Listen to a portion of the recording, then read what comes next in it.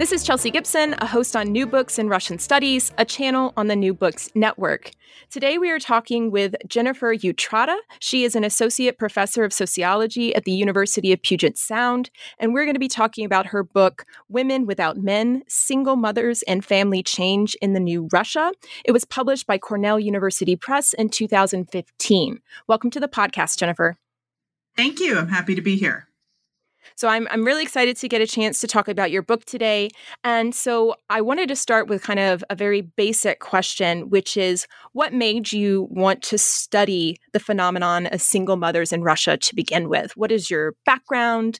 If you could tell the listeners anything about how you came to this project. Sure.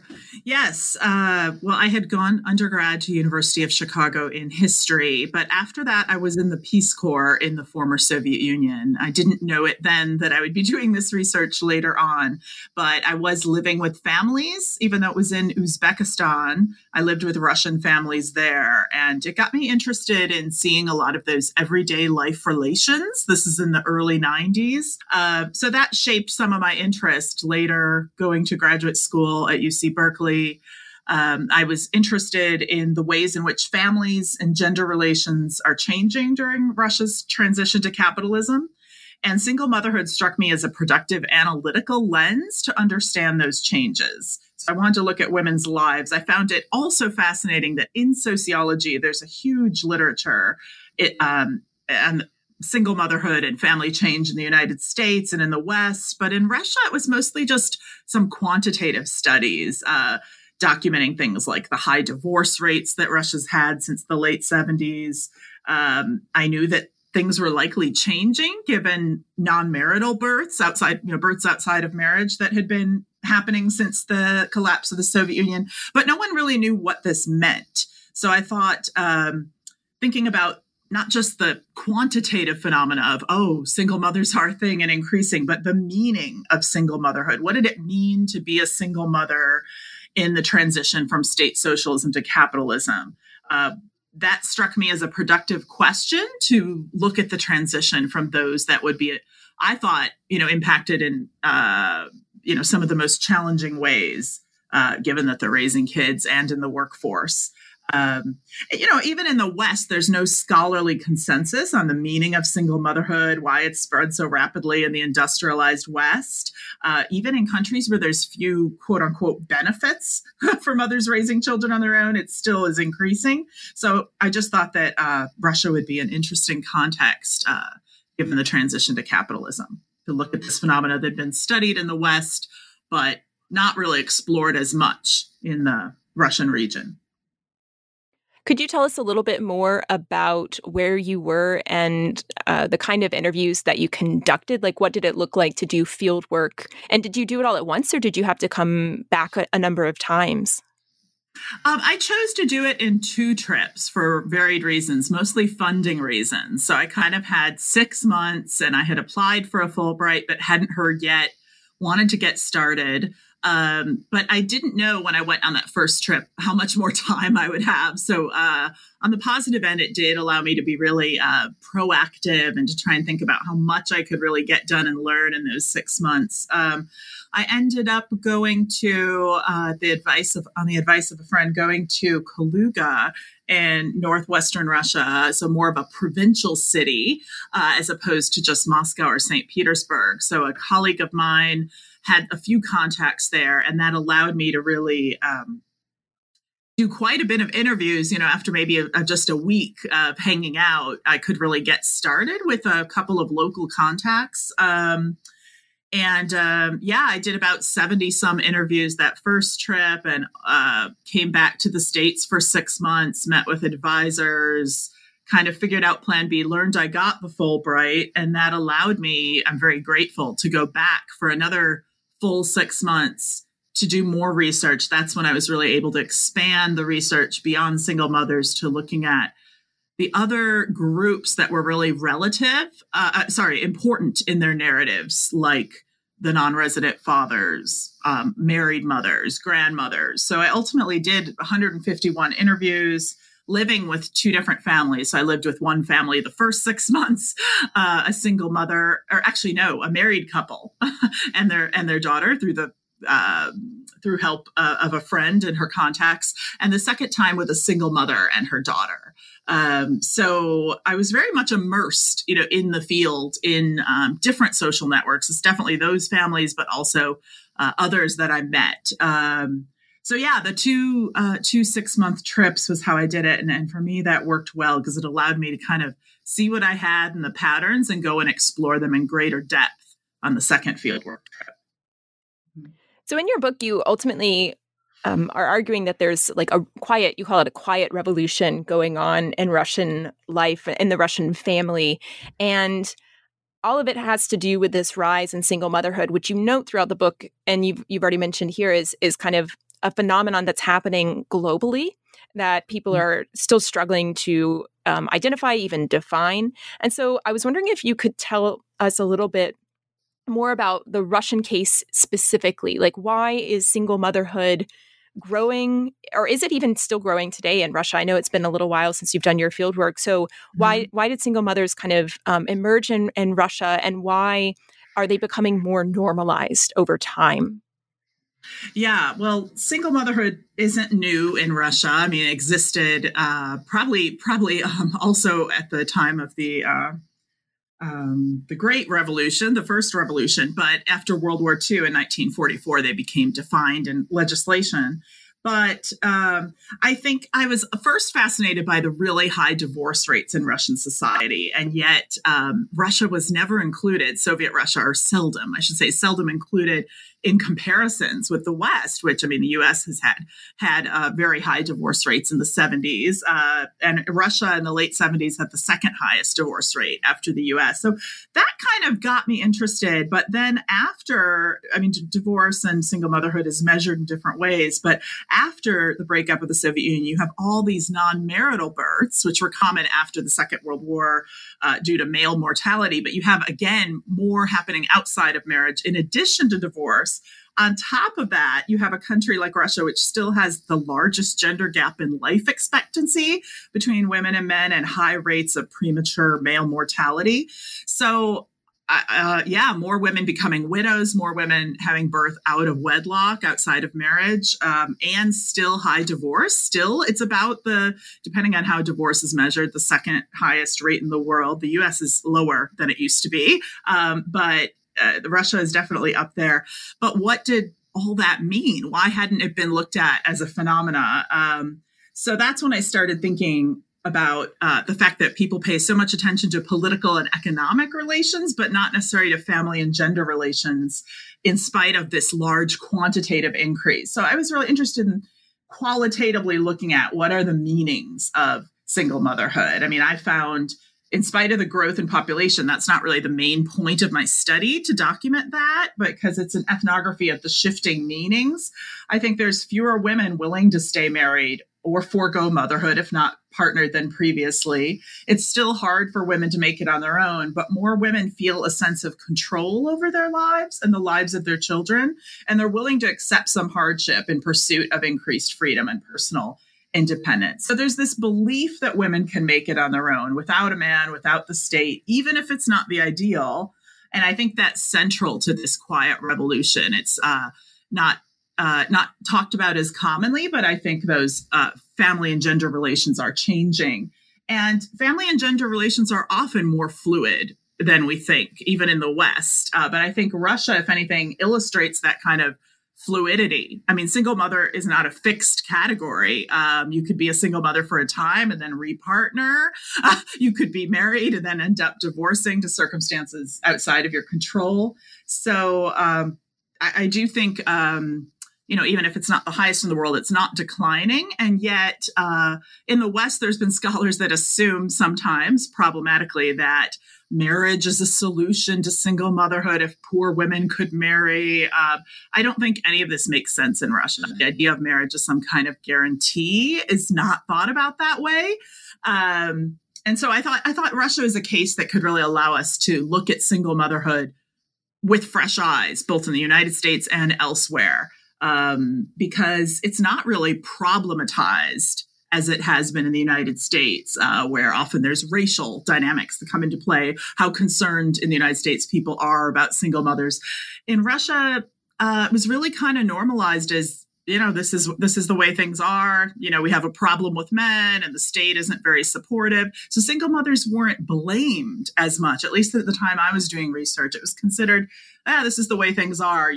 I would talk to people about my research. Oh, I'm here to study women. Sometimes I would, rather than saying the phrase single mother, I'd say women raising children on their own. And they would be like, wow, I guess you came to the right country. So there's this idea like, yep, that's kind of a thing here, women raising kids on their own. So whether it's formalized or not, it's a pretty ordinary situation. And that intrigued me as well as a fruitful context to really understand this kind of family change. One of the most fascinating things I found reading your book, because you make all these arguments, but you also show that even though single motherhood is becoming this kind of ordinary, commonplace occurrence in Russian kind of society, that the ideals of marriage and like the ideal family is still staying the same in some ways. Like it seems like women and their mothers and even men kind of accept this as a non-ideal situation. So I was wondering if you could tell us a little bit about, or talk a little bit about how the rise of single motherhood has transformed the way that single mothers and women think about themselves, like how they've come to understand what single motherhood means. Yeah, well, I think of it as kind of a paradox that I was trying to explain, right? The ubiquity of kind of, in the book, I call it everywhere and nowhere. There's kind of this ubiquity and almost statistical normalcy, maybe not, it's not everyone, of single motherhood.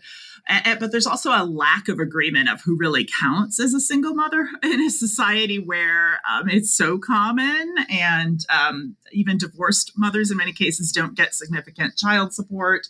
So another way of thinking about the Russian case I found is where the gap between the ideals of family life and the realities is very pronounced. Besides this family fluidity I was talking about that I think is pronounced in Russia.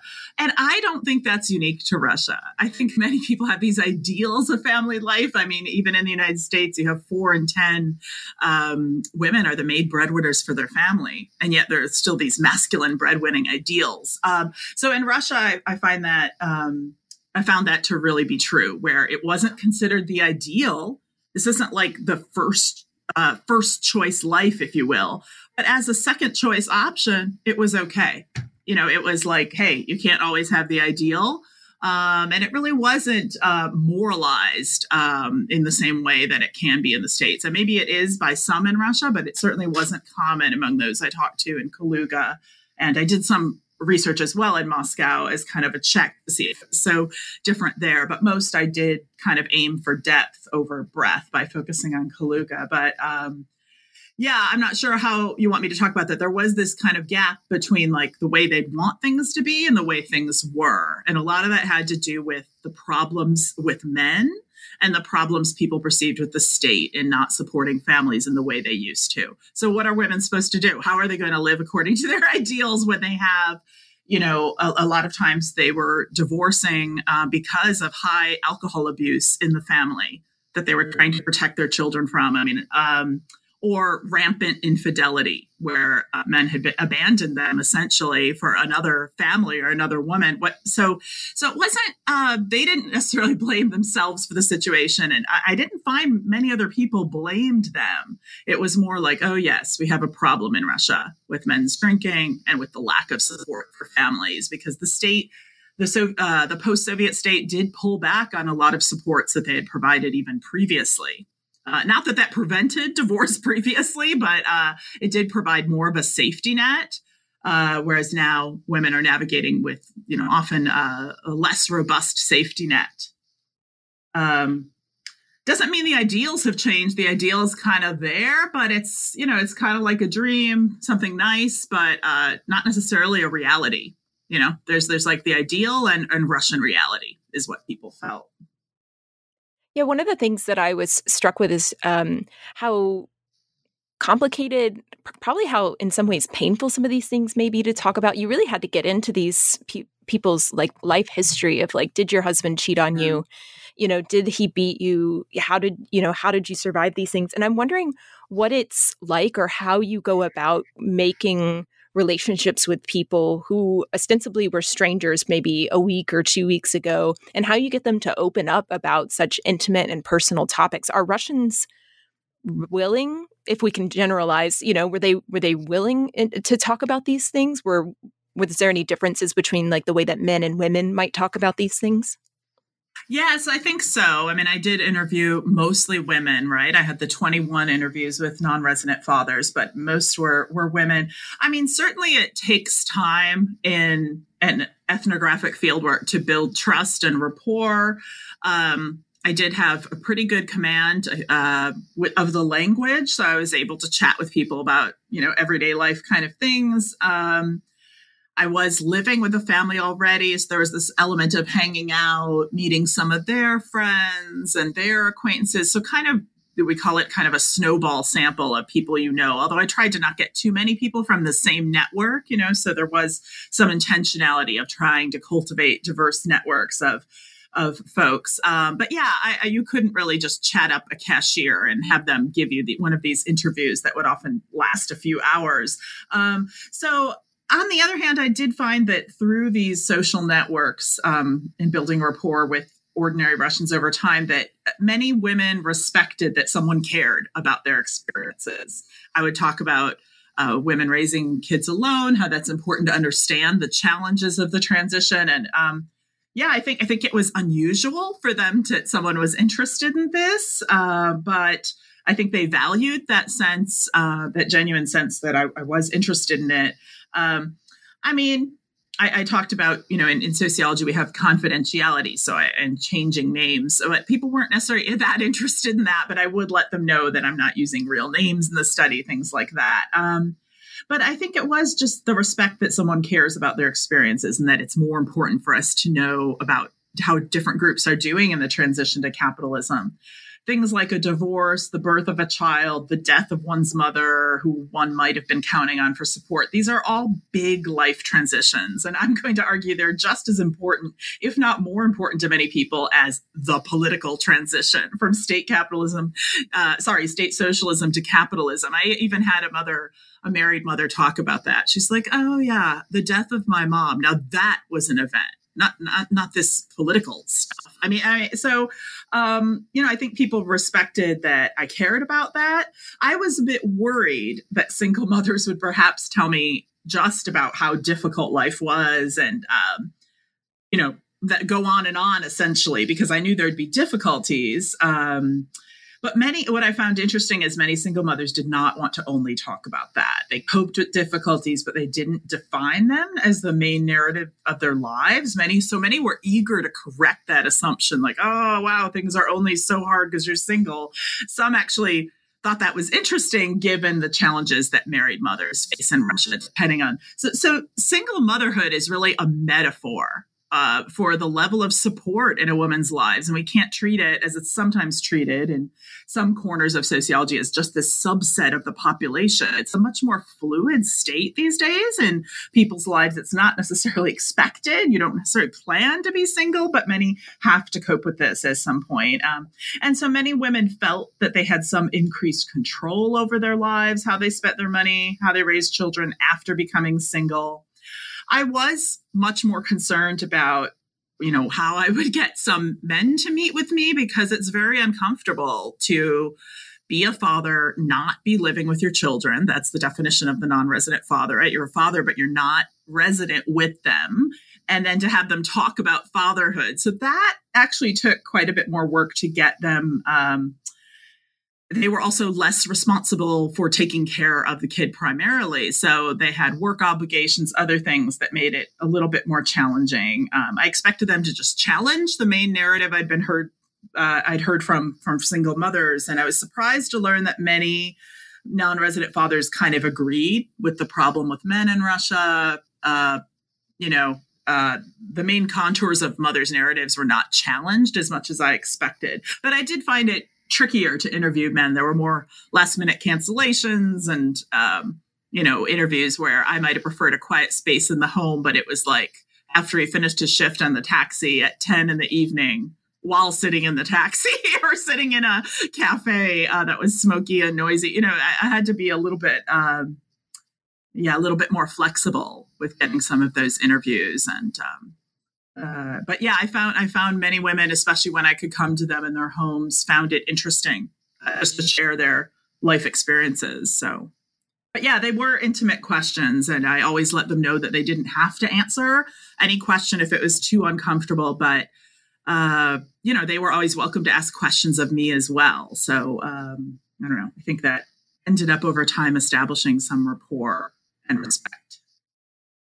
Yeah, one of the things that I found really interesting was the consistency with which both men and women in Russia, the way that they shared this narrative that you're talking about, this common narrative about Russian women being exceptionally strong, exceptionally good parents, and men kind of being useless to a family. And I'm wondering if you could tell us a little bit more about the expectations of fatherhood in contemporary kind of like post-socialist Russia.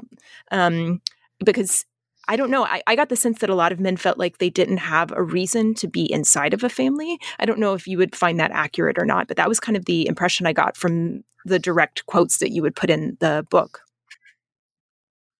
Yeah, I would say there's a pretty low bar still for what being a father is. It's especially defined according to material provision and, providing economically for a family. And that has a long legacy because after divorce in the 70s, 80s, often there would not be contact with divorced fathers and their children as much as we might expect in other countries, beyond the economic provision where they, the state controlled, they were able to dock the pay in most cases to provide child support. So child support was considered a expectation, but again, this is a subset of fathers. So it's those that are not living with their kids who are divorced. Sure. So it's what all fathers say. But in general, there's a large literature on men having been somewhat marginalized as fathers and in family life, possibly as a legacy of World War II, where there were so few men and really many mothers and their own mothers, the grandmothers, formed these kind of intergenerational bonds and would often be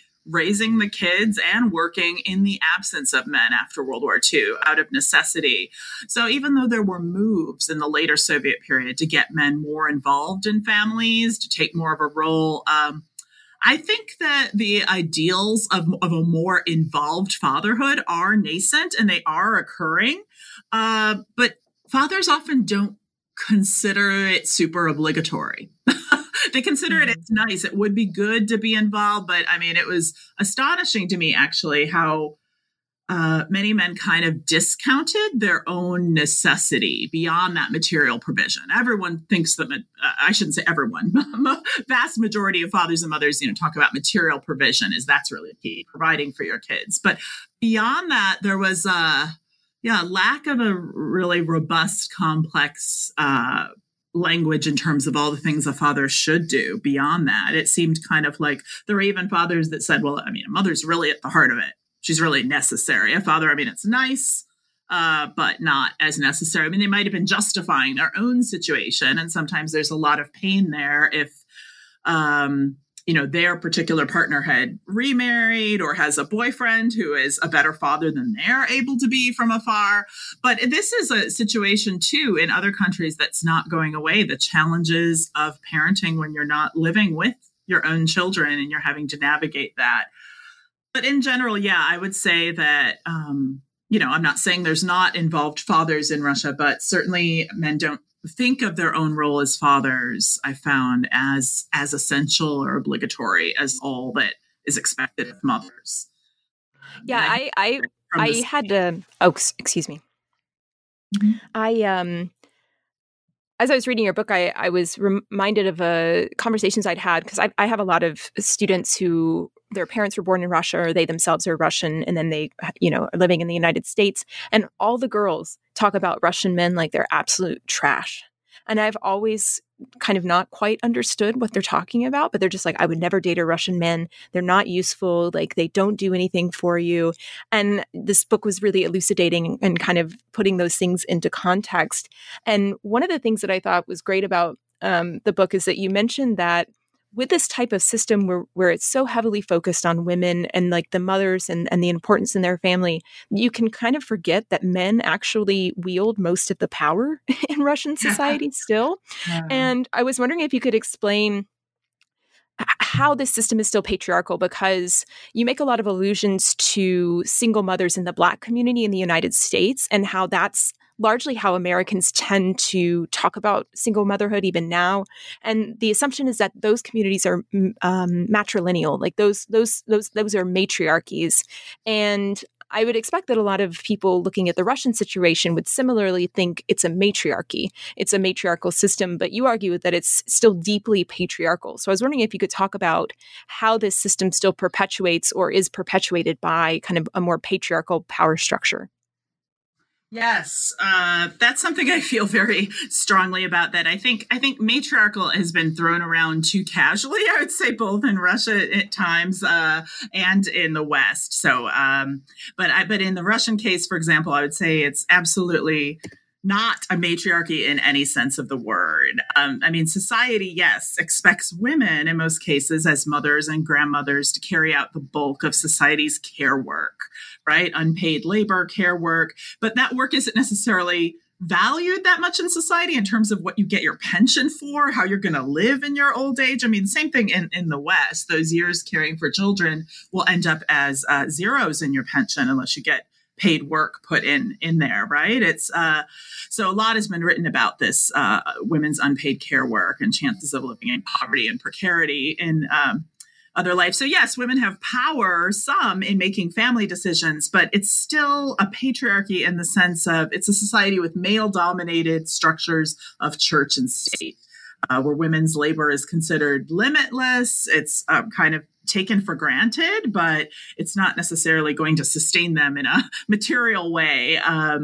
So in that way, I've thought a lot about this, and I found it useful to think of Russia as a case of matrifocality. So I think there's matrifocal, and there's others that have written about this as well, but matrifocal families that dominate in everyday life. And in matrifocal families, there's the mother-child unit that is more central culturally than the father-child unit, or even the mother-father conjugal relationship, even that in heterosexual families, because of course there's not only that in Russia, but that was the focus in my study, at least in Kaluga at that time.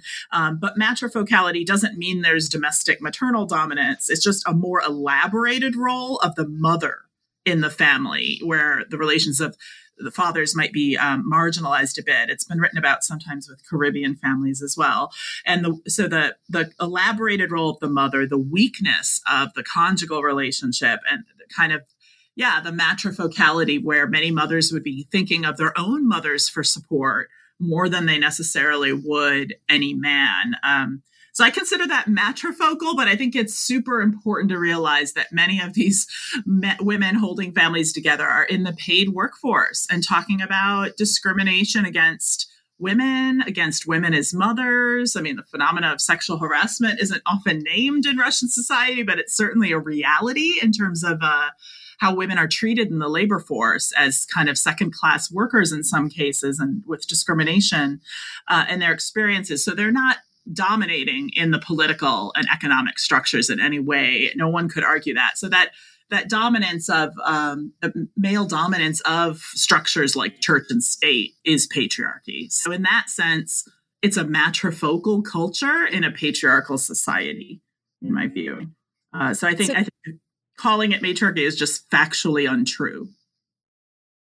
This brings me, as you might expect, to like the question of feminism then, and how we can understand either the lack of influence or the influence of feminism and kind of the Russian situation. Because I actually I had a Russian professor once who argued that feminism had failed Russia, and that was part of the problem with society. I mean, she was native Russian and kind of experienced her own things. But I was struck by the fact that you argue that a lot of women, and we know this, right? A lot of Russians reject feminism, but you said a lot of women say they're waiting for the real man. They're waiting for like the ideal man. They don't want feminism. They still kind of want this kind of ideal family, as we've been talking about. So I'm just kind of curious, like what your thoughts are or your impressions kind of going and living with these people and kind of observing this is.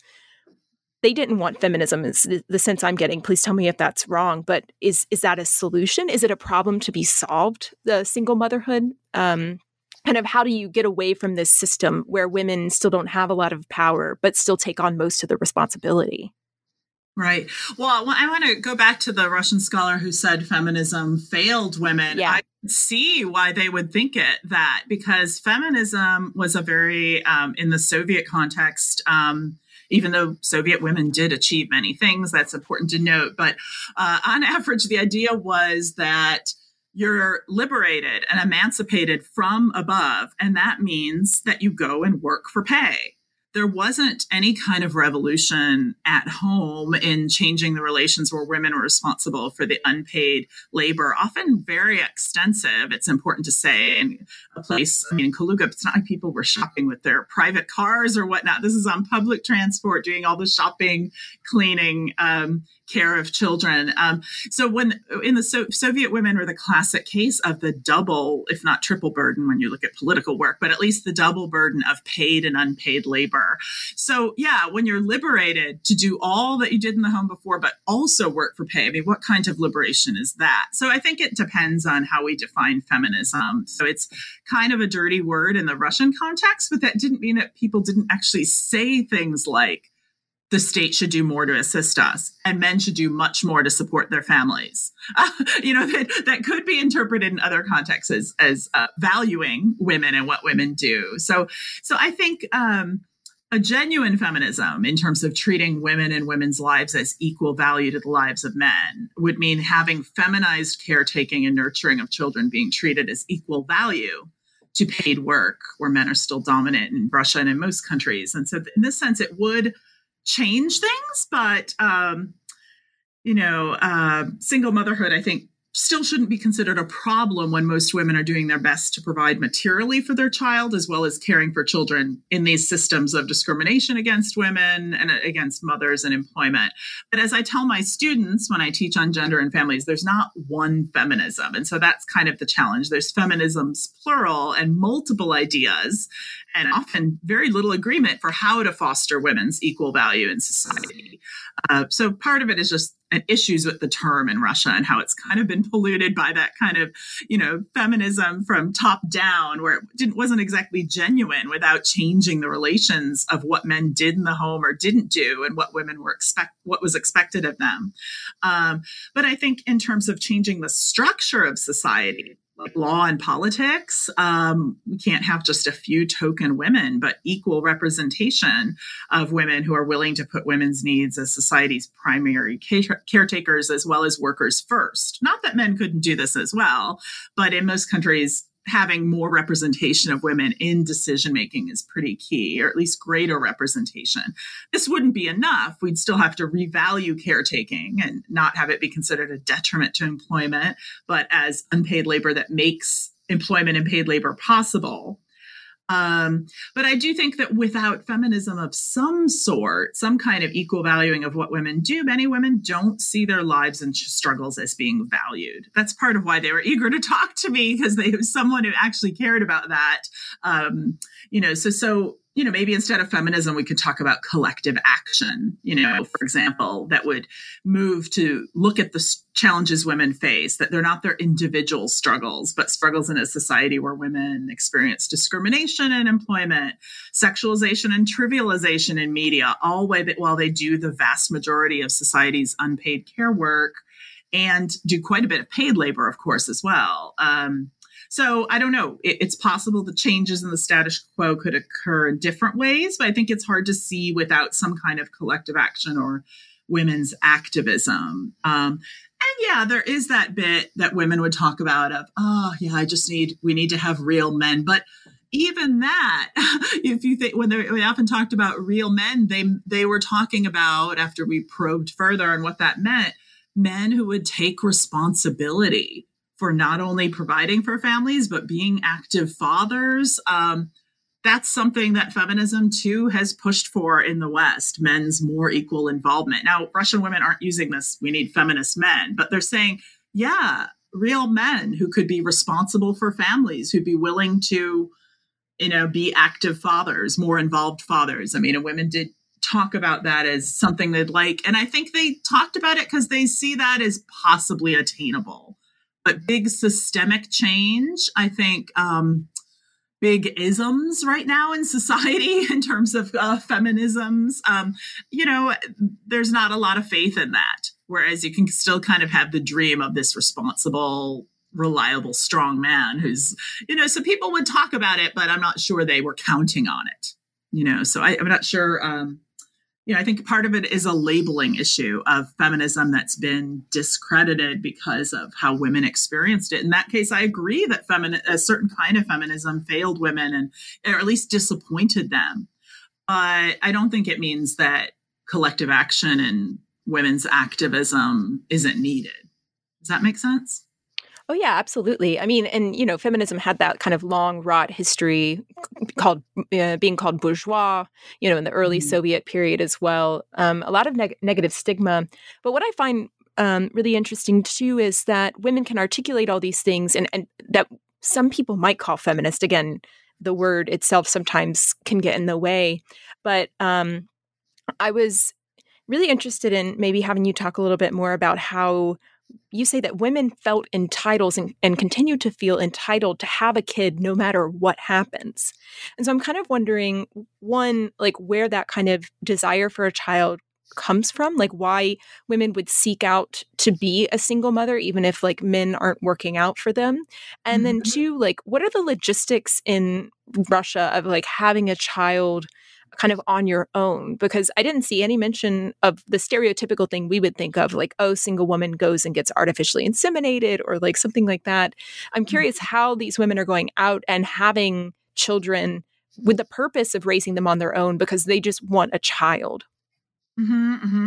Well, there's different routes to single motherhood. So even in my study, and although I don't remember the exact numbers on this, but most women were divorced. And I counted them as single mothers because child support, if anything, but enforcement of that has gotten much, much weaker in the post-Soviet period. So many of those women were single. It's not like they had this active, involved father because they were divorced.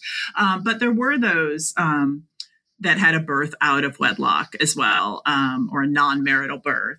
Maybe they were living with someone and they thought it would work out and he left. So one thing I wanted to add, I think many women feel it's compulsory to have at least one child. I don't know that they feel entitled to it necessarily. I wasn't comfortable with that word necessarily, but they feel that in order to have value as a woman, in order to experience the full range of womanhood, you should have a child. So you should. It's not necessarily that you have to, because they knew that they would often be responsible for providing for it, or thought they might. But it was more that sense of what creates meaning in life. And it was very central to the women I talked to. Again, that's not all Russian women. I'm talking to those that have already made the decision, right? Not those that chose not to have children. So that's going to shape it too. But there really was no one was sharing a regret about having their child. I mean, most Russian women have one child. I don't remember the exact number in the US. It might be 2.1 still on average, slightly. But in Russia, it's still one child is most normative, even in two is somewhat rarer. So, that idea of what makes you fulfilled as a woman and as a person, that becomes kind of a big motivating force.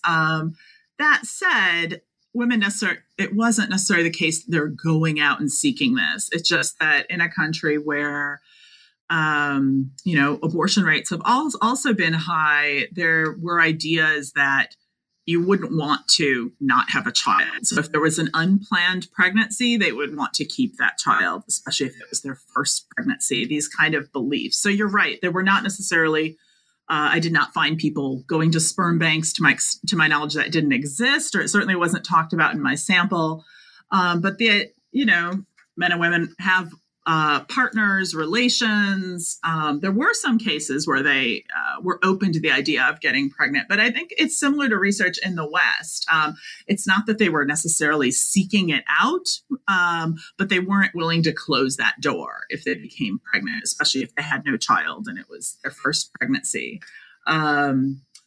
And then, then there's the issue of widowhood too. I mean, it was wild that I had interviewed a 29-year-old woman who was, divorced once and then widowed at 29. So men, again, the gap in life expectancy between women and men and alcohol-related accidents is higher in Russia than in many parts of the world. So there were different reasons. Sometimes it's a non-marital birth. Sometimes divorce, sometimes the husband left or passed away. But the idea was men often have more choice in when or whether to become a father. They might not be interested when they're 23, but maybe 10 years later they are interested. For women, there's less choice that they perceive, right? I mean, once they have a child, that's going to be their child. So, anyway, it's tricky because it's something that gives life meaning and they don't necessarily want to forego it. Although I'm sure there's women in Russia that do forego having a child because of the difficulties. But many were proud that they were able to raise their child. And, if anything, they feel bad that, men aren't willing to come around. But again, I don't know if I'm addressing your question. They weren't necessarily seeking this out in a super intentional way. They just weren't willing to close that door if they did become pregnant.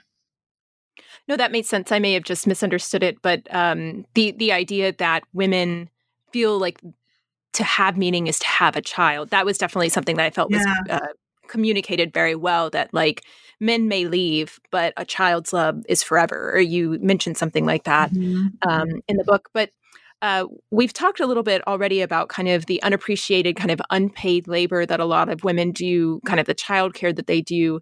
But we haven't yet gotten to talk a lot about the kind of babushkas that are out there, the grandmothers who are really supporting these single mothers. So I was wondering if you wanted to talk a little bit about what Russian grandmothers are doing and how they kind of function as a part of this kind of, what did you call it, the quiet revolution in the Russian family? Like, what role are grandmothers playing in it?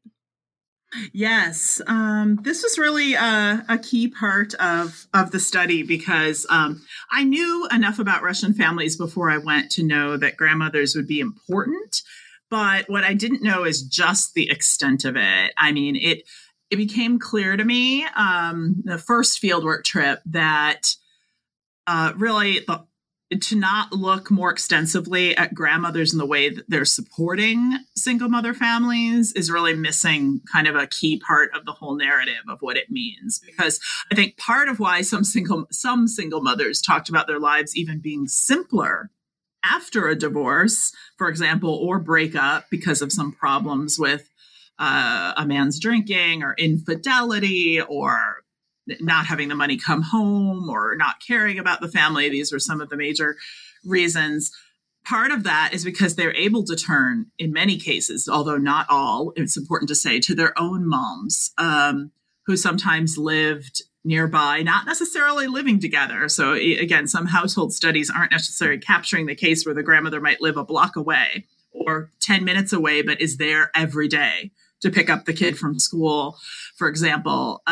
It just became really key that for some single mothers with that support, they felt more control over their lives because more of the unpaid labor would sometimes be shifted onto grandmothers. So I talk about grandmothers in the book as kind of this reserve army of feminine self-sacrifice. And I really feel that strongly. I feel that this is a case sometimes of age and gender power relations where, again, not in every single case, but in some cases, single mothers felt more entitled to relax after work, more entitled to, try to go on a date or meet others in terms of possibly marrying again, who knows, than their own mothers did, who were often relatively young, given when most Russians have kids, so women who are still working in their late 40s, 50s, early 60s often felt compelled to step in to help single mother daughters, and often did quite a bit of that labor, easing their single daughters' burden. Not in all cases eliminating it. I mean, single mothers were still doing plenty. But in some cases, single mothers had a form of kind of what I call in the book youth privilege in that relationship in negotiating who did what when than the grandmothers did.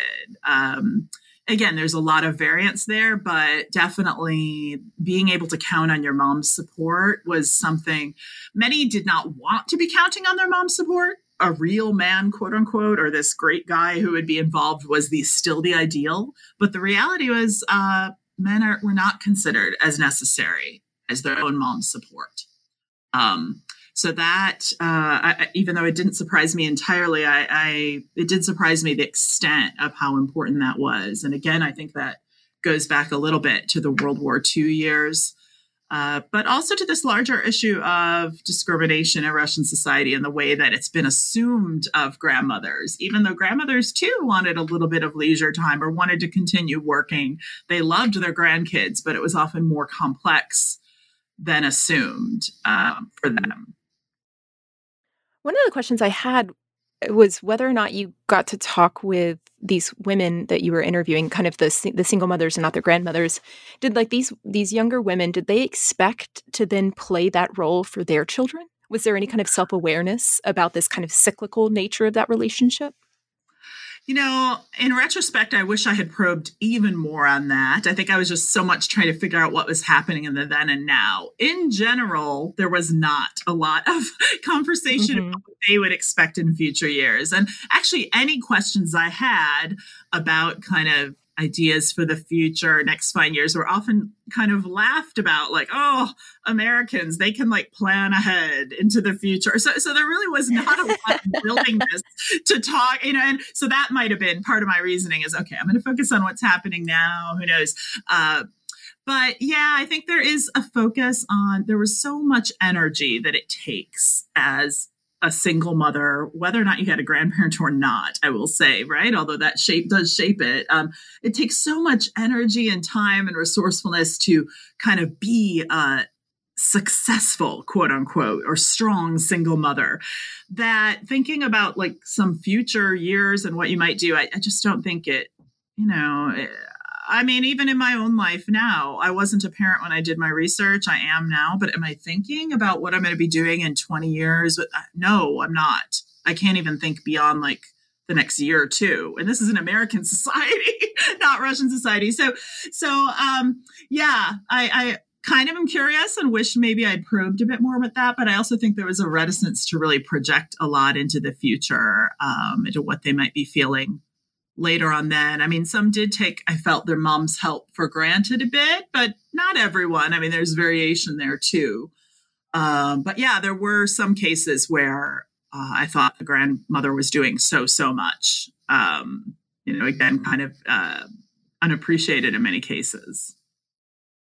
So that brings me kind of to our probably final question, because I know your current research is continuing this thread of the grandmother. And I wondered if you wanted to talk a little bit about what you're doing now. Yeah, I'm excited. I'm looking at what I'm calling, or what another scholar had called intensive grandmothering.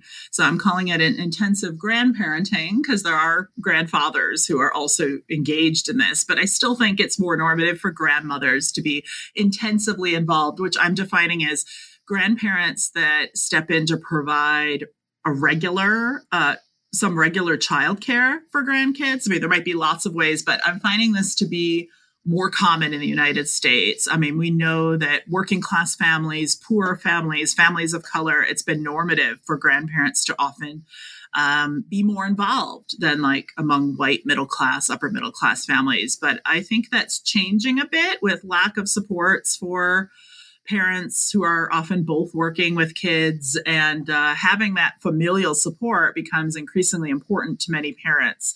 So Russia has kind of sensitized me to thinking about intergenerational relationships, and I've gotten some funding. So last year I had a fellowship where I was carrying out this research on intensive grandparenting, mostly interviewing parents relying on a grandparent for some regular childcare. Again, in most cases, it's mothers that are still arranging childcare in American households but some fathers, and then the grandparents, often grandmothers, still providing some regular child care. And often actually grandfathers are doing a lot, but it's still often through their spouse, who's kind of the main point person. So trying to understand what that means in the American context and why it's considered necessary. I think in some cases, grandparents want to help, but sometimes they also don't know what they really got themselves into. It becomes so much, during years that they might have wanted to do other kinds of things. So again, it's kind of the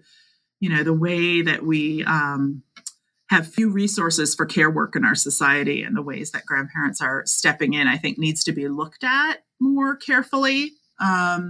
Especially given, economic instability and family instability. I've interviewed some grandparents who are like, well, got to step in and help keep the units together. I mean, they're stepping in to help keep those marriages intact in some cases and to avoid pressuring fathers unduly. So there's complex reasons. It's not necessarily just about love for grandkids. You can have love for grandkids without stepping in to do intensive forms of labor. But I'm also thinking of it as kind of a class project where they're worried about their kids, adult daughters and sons, like falling out of the middle class. So they're willing to step in and provide childcare. But childcare is actually only the tip of the iceberg. Honestly, there's so many other familial supports that shape families. So, but yeah, I do think Russia kind of was the spark for this interest of mine. Why did you choose to kind of start doing a project in the United States? Or had you just you learned Russian, so you were able to use it, so you chose that project, but you needed to do research closer to home? You said you had children, right? Maybe is that one of the reasons why you chose to now look more at American families?